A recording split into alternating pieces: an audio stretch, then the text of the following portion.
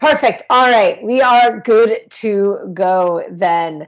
So if you want to take care of starting the intro, I'll pop in when necessary and we can get this convo rolling. Oh my gosh. Wait, what should I say? Introduce yourself. Introduce what's going on. Say you're joined by me. Okay, perfect. And your name is Jackie, right? Yeah.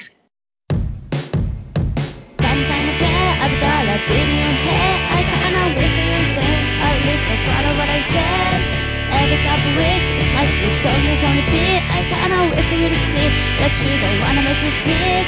'Cause I am pink skeleton and my blood is glittery. I am pink skeleton and my blood is glittery.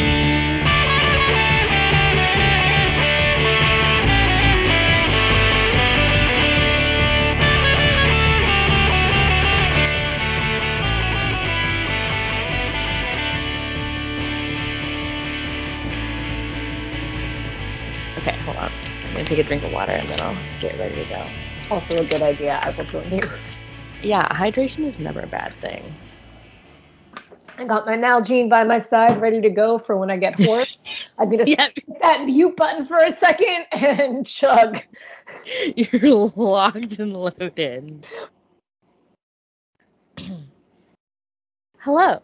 My name is Megan Nielsen, and on this week's episode of Grit and Glitter, we are going to be kind of doing a bit of a retrospective, if you will, on the career of Stephanie McMahon, kind of from her initial entry point on WWE television up into her current position as the now CEO of the company after the retirement of her father, Vince McMahon. I'm joined here by fellow member of the Glitterati, Jackie. Hello.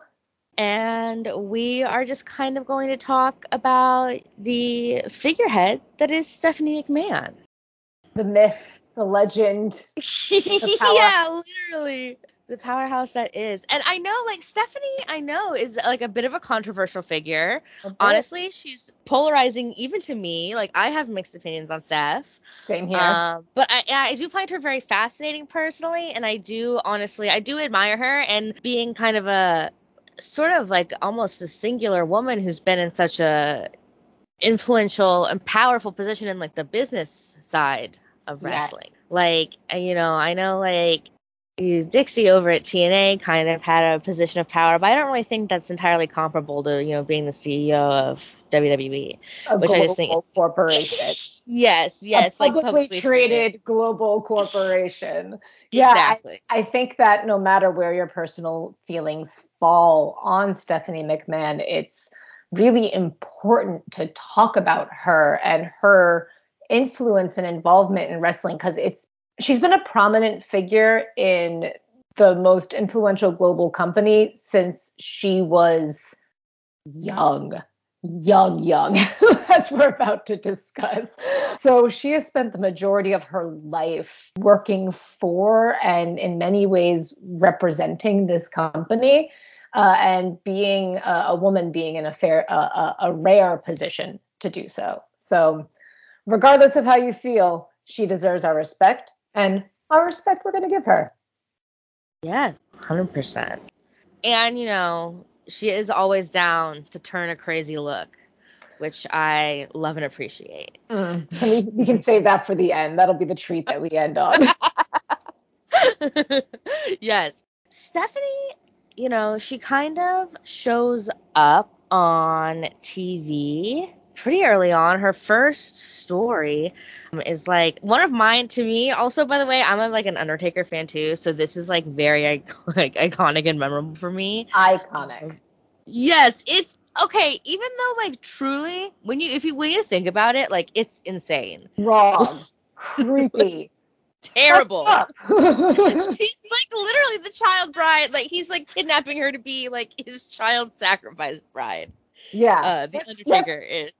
If you have not familiarized yourself with this storyline, it is perhaps worth pausing the podcast and just watching a couple videos from that era. That we're talking probably a highlight reel. I'm sure there has to be around a this highlight point, reel. something.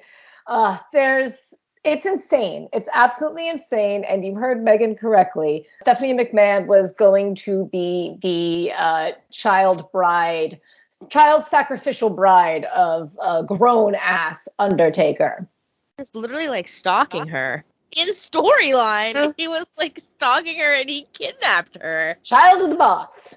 Child of the boss, folks. And he like, it's truly nuts. Him and like Paul Bearer like tie her down like on this like Undertaker cross, you know what I mean? And she's about to be forcibly married to him. And then luckily it is interrupted by the noble and valiant Stone Cold Steve Austin, who says no to demonic children marriages. Gotta love a working class hero.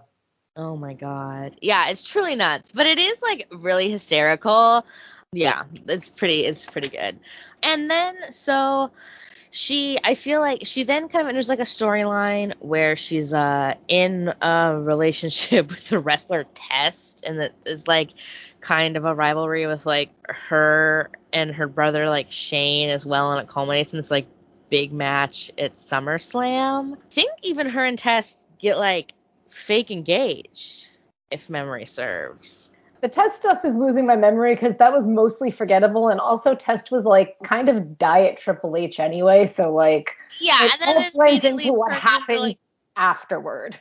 Yes, it turns into a storyline with Triple H because like I think Triple H like breaks up her and Test, and then she becomes a romantic foil then as well for Triple H. Which also kind of involves being drugged and then married in a drive-through. So another being married off to an adult male situation. Yeah, really, I guess a repeat issue for Stephanie McMahon. So the real question that should be asked here is what is wrong with Vince McMahon to okay not just one but two child bride storylines? But that's another discussion because this podcast is not about Vince. This is about Stephanie. No, but literally his own child. But yes, so Stephanie then is like married to Triple H and then begins an on-screen relationship with Triple H, and kind of they become the owners or the managers. I don't remember, but it's like that's like the McMahon Helmsley era, which is kind of like the even pre the Authority. And actually, it's kind of interesting. Like Jackie and I were talking a little bit earlier.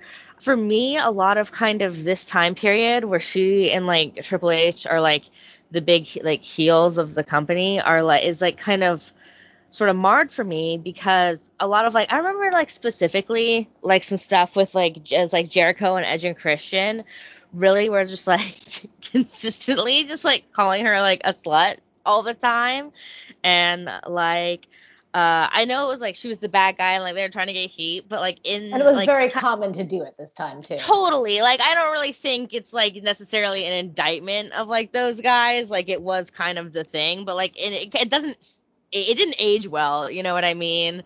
Like it's now in 2022, it's like kind of weird to watch it because it's like, oh, all the good guys are just like calling her a hoe bag, and I don't like necessarily love it. But we were talking about that before, and I mentioned that, and Jack mentioned too a good point about how the lines with Stephanie and Triple H's relationship and when they started on TV and when it started on real life is kind of, a little bit mysterious and potentially messy. Yeah, it's really ambiguous because at this time, as Triple H and Stephanie were becoming an on-screen thing, this is also around the same time that Triple H and Chyna's relationship was really ending. Like, they were the breakup was impending, that it was going to happen because at the end of the day, fundamentally, Joanie Laurer, Chyna, didn't want kids, and Paul Levesque, Triple H, did. And while you can have a wonderful relationship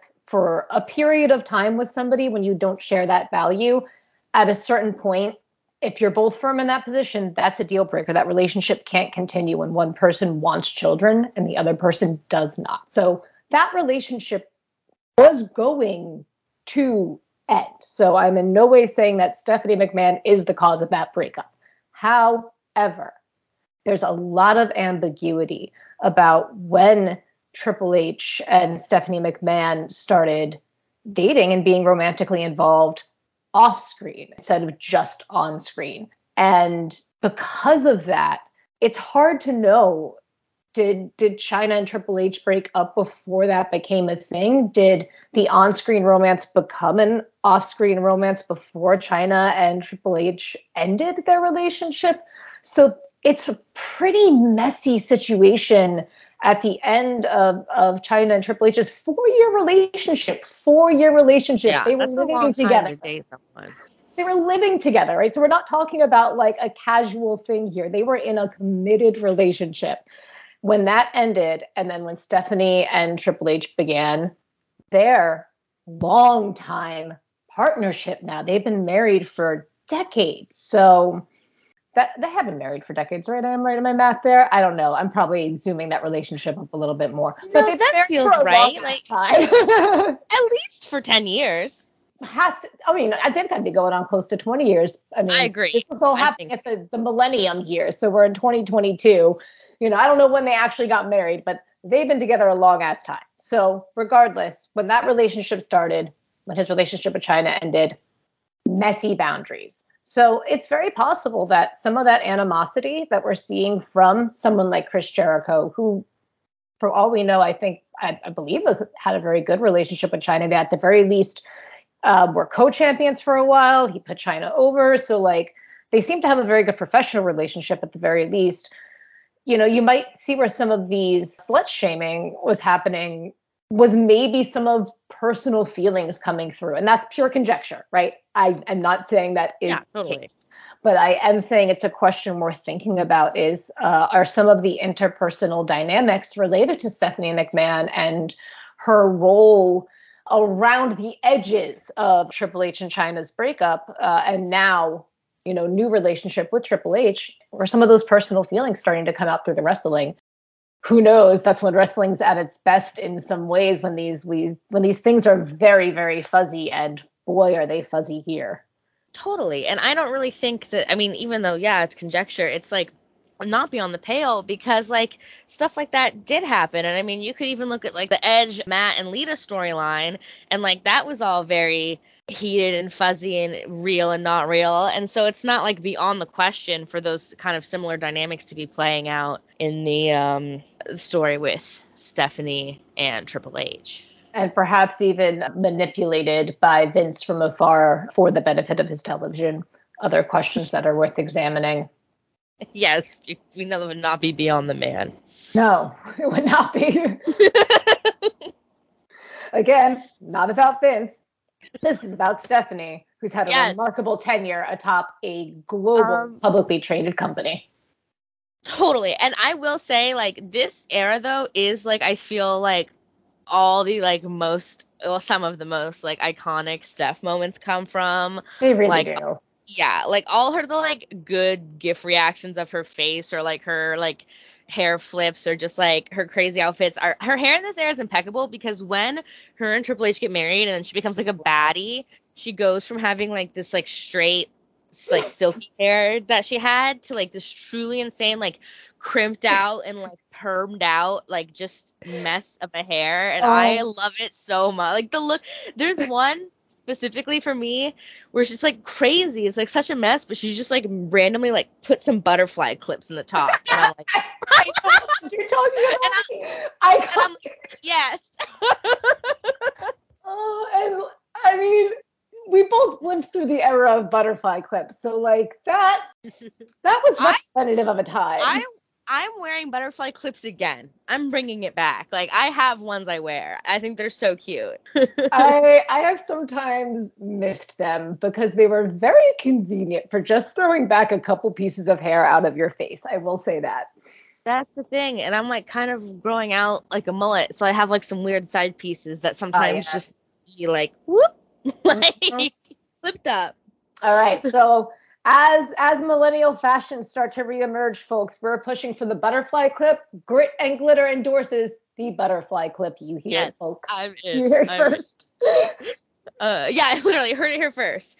I do love this era of Steph, and like she, like, has the belt for a while during this period, and like this is like when like the whole McMahon family like are in a feud with each other with like comatose Linda, regular stuff, regular Great family description. stuff.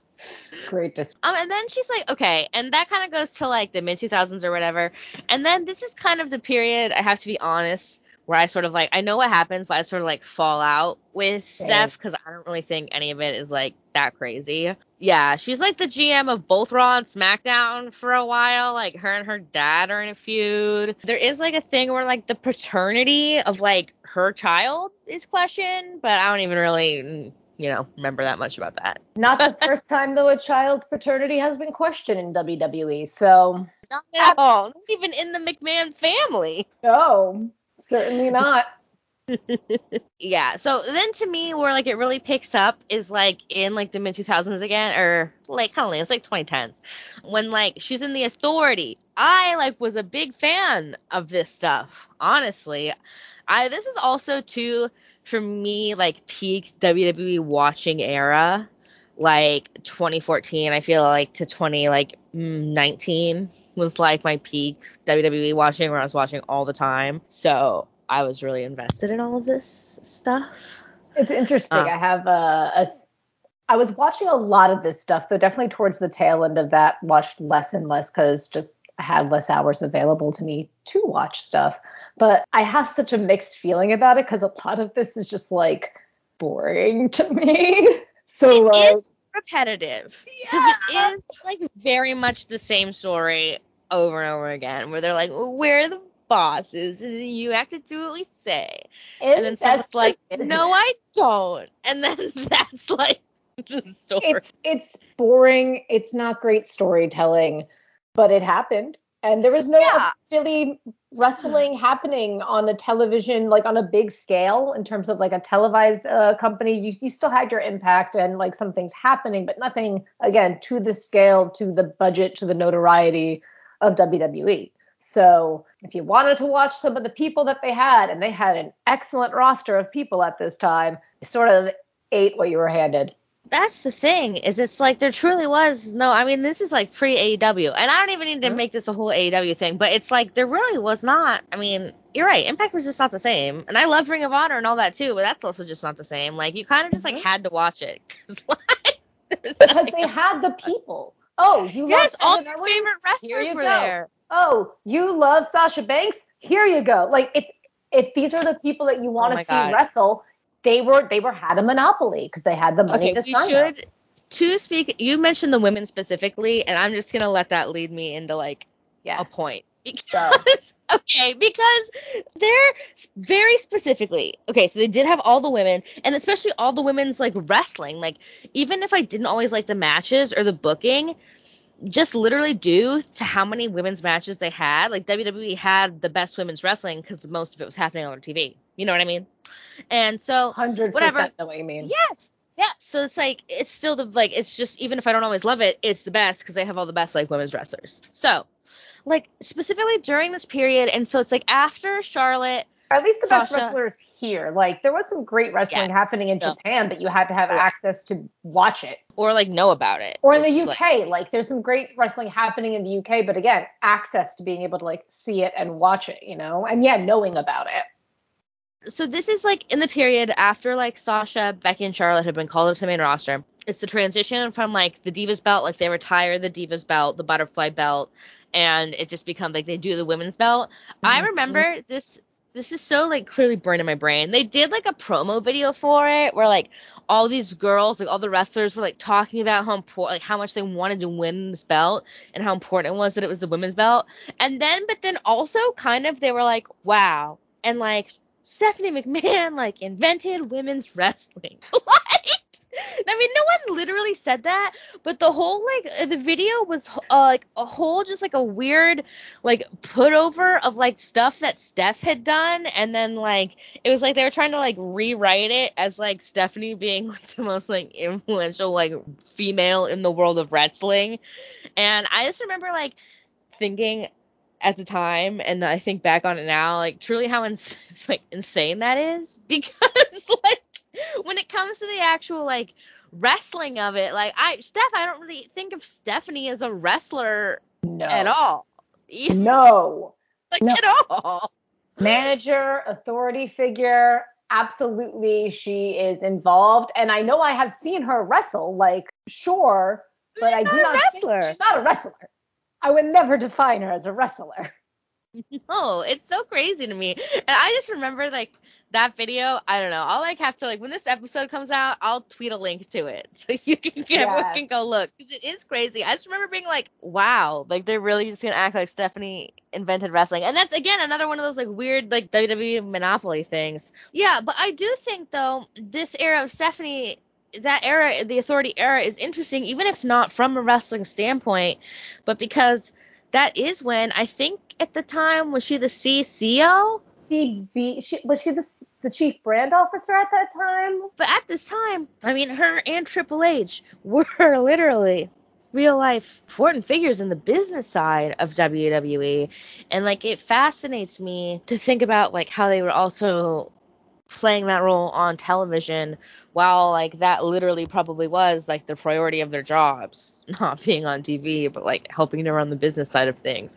And, like, I don't know, Stephanie, I feel like, hasn't really made any sort of long tenured appearance on WWE TV in, like, a while. So I don't really know. I don't think we're going to immediately get a storyline with her on TV right off the bat, like, about her being CEO, especially considering... I don't think they should. No, especially considering the circumstances of, like, Vince's retirement. I think it would be, like, really weird kind of do a story like that with Stephanie, to be honest. But I kind of feel like eventually, at some point, she is going to have to be on WWE TV as, like, the CEO, the boss. Don't you think? Maybe. Well, I want to go back to this Authority era before we kind of get there, just because I think it might help contextualize some of my answer. She would have been the chief brand officer, the CBO at that time. So take that for what you want in my very, very quick and not super deep search. But so for me, this is an era where, even though the writing was atrocious and boring, is where I actually found myself developing a lot of respect for Stephanie McMahon as a human being, because I really, felt like she was really, like, owning herself as a businesswoman, as someone influential in media, not just in wrestling, but in, like, media. And she really, like, owned her presence in, like, media calls, conferences, other appearances. She was doing a lot of outreach work. I think she was doing a lot of, like, development with the app, like, when the WWE app was first emerging. So, like, she really stepped into her own in that branding sense and in doing, that side of the work for the company. And I really developed a lot of respect for her composure, for being so well spoken. And it largely seems like she generally seems well respected from the women that you hear coming out of WWE who had a chance to work with her and have conversations with her. You generally hear pretty good things about Stephanie McMahon. It seems like she was sincerely invested in the women in that company, and formed earnest relationships with them. And, there could definitely be things that are not being talked about because, again, that's how things go. But it seems like a lot of people have generally have not had bad things to say about Stephanie McMahon. They might not be, like, glowing, this is the best person in the world, but, like, it seems like for the most part, there's a lot of respect from at least the women in the company for Stephanie McMahon and the work that she does for them and on behalf of them. And then also in this larger role that she has, as an authority figure in the company. So this era, I really, really found a deep respect for, at least, Stephanie McMahon, the woman of power. Yes. Like the real woman of power in that moment. That's, I think, a really important, even though from a storyline perspective, kind of boring era, it's a really important era for her on screen, for her off screen, just as in her role in the company. Yes, I don't know. I do, like, really have a lot of fondness for Stephanie, and a lot of it is because, like, of what you just said. I think it's cool that not just in the wrestling world, you see these pictures she takes at, like, business events, and she's also often one of only, like, the few females in those rooms as well. And I think it's really cool how she has navigated two traditionally kind of, like, male-dominated spaces and been very successful. And, I mean, obviously, I'm sure there's, like, a bit of a nepotism element, but like, I understand, like, that she is a McMahon. Like, it's like the asterisk next to a baseball player's names when they use steroids. Like, she got the boost. I understand, like, there is that context, but, like, I really do think, I don't know, dude, I kind of think she's cool. Like, I do like Steph. The whole, like, ethical situation of her father, it's just, like, not a good one to touch on. But at least not for this segment. no, I do. It's like, it's cool. You know, it's kind of impressive. And I think it's, like, also cool that, like, people, like, that it just, you know, younger people can see that too. Like, it's cool that she just doesn't just had to, I do kind of like the, the arc from getting called a hoe on television to, being a child bride on more than one occasion. Exactly. Yeah, and to come back to your question then of, do I think we'll see her on screen more? I think ultimately the answer is yes, but I think it should be not soon. I think that as a businesswoman now stepping into the CEO role, I think she's going to have a lot on her plate from a PR perspective, from a business management perspective, from a financial perspective, as we're seeing all these payoffs and how that's amounting to like millions and millions of dollars. I think she earnestly does care about this company very much, and because of that, I think she should do what's best for the company, what's best for business, to use their tagline, and focus on the actual business needs right now while things are in transition and while things are rough, and in this sort of transit point. And, like, Triple H, too, is, like, now newly head of creative. Like, there are too many pieces in motion, I think, at this current juncture for it to make sense for her to really do anything on TV. Right. But it is kind of impossible for me.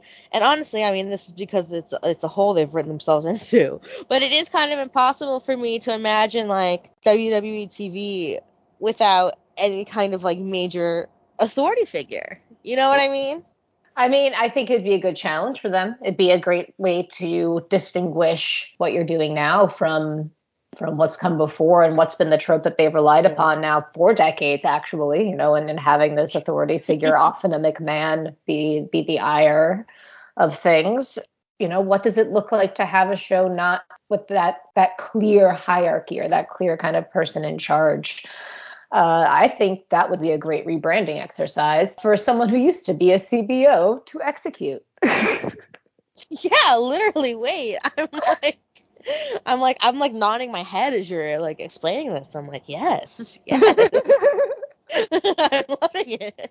Yeah, so that to me, like, is kind of like, I mean, that's, like, I know that's been the question that's been in the back of my head. I'm also, like, kind of curious to see really if anything changes. Like, good on you for girl bossing stuff, but, like, are we gonna make, like, literal structural changes to, like, improve the lives of your workers?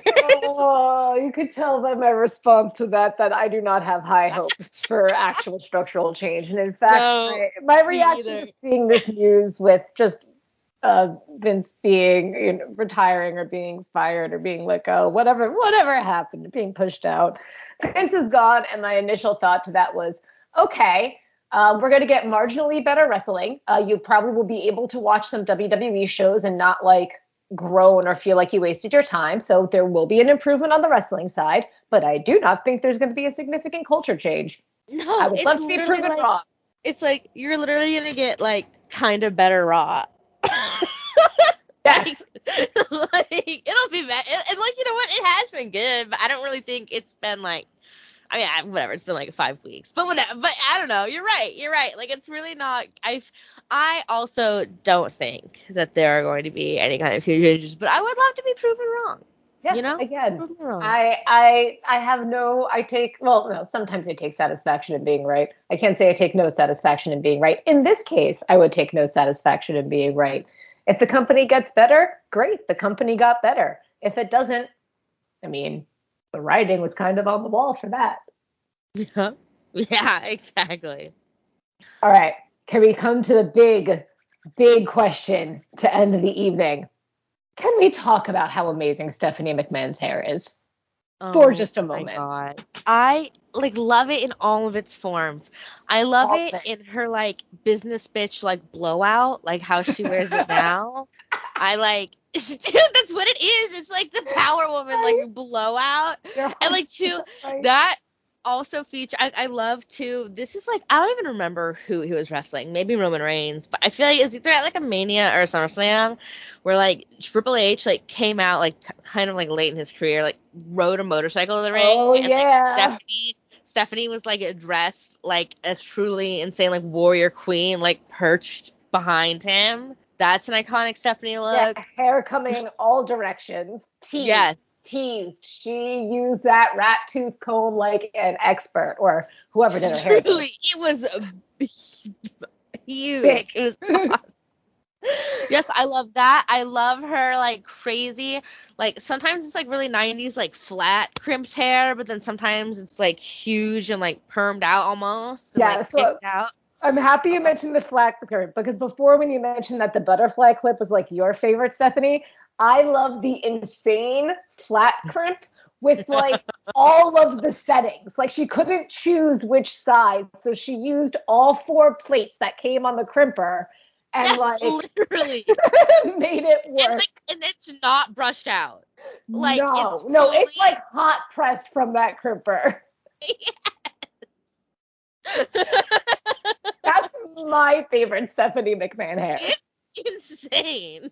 Yes, truly of an era. And this is the thing, in its time, that was not insane. That was on trend, which is Yes. why I love the insanity of that hairstyle. Oh my god, so good. It like almost looks like braids sometimes because she's crimped it so small in little pieces. Like So good. So good. That woman is blessed with a great head of hair. no, she has gray hair and she also like wears crazy fits. Like I love her like halter top period, like her tube top like journey and like Yes. she would wear a lot of sequins and honestly like never in a way that would make sense. Like it'd always be like a weirdly sequin skirt, but like she always like could pull it off. Like, I mean, she's the boss's daughter, so no one's questioning. no. Yeah, and also, oh my god, I love how fast she can run in heels. I could never. No, she's adept in those heels. That is true. Yeah. Yes. It's very impressive to me. Yes. So I think the question I want to put out to anyone who is listening to this is, what is your favorite Stephanie McMahon hairstyle? Please let us know, because I am dying to share in that joy. Yes, exactly. Please tell us.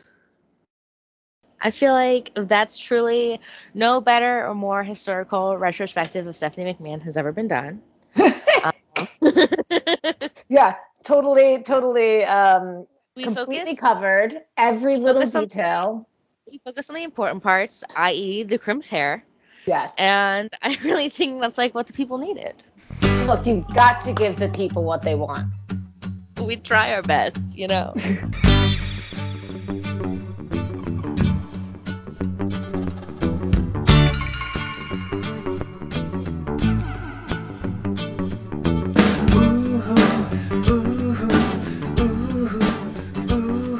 My name is, once again, Megan Nielsen, and you can follow me on Twitter by searching up the local Aquaman expert, and you can follow Jackie at Cheap Pop is a band. And you Twitter. should definitely follow our podcast at Grit Glitter Pod. Thank you all for listening, and have a wonderful week. Bye.